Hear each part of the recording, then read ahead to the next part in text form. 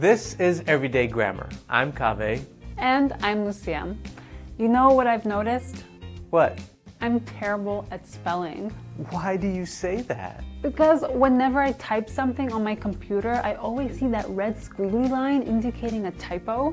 Well, maybe you're just sloppy and type too fast. Nope, I'm a bad speller. Well, I might have a trick for that. I before E, except after C. What's that? It's a good trick to help with some spelling issues.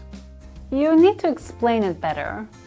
Well, to help you remember whether a word is spelled with the letter sequence IE or EI, remember the rhyme I before E, except after C. Got it, but what happens after C?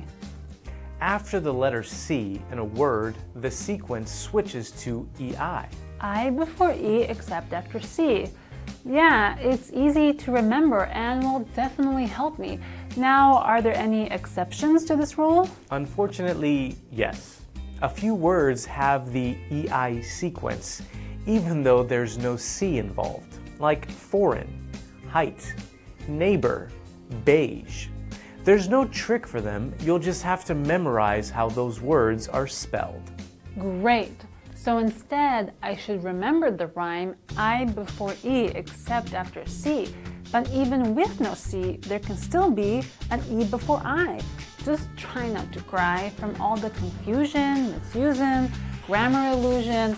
The only conclusion is to learn words by heart. See? I knew you'd get it.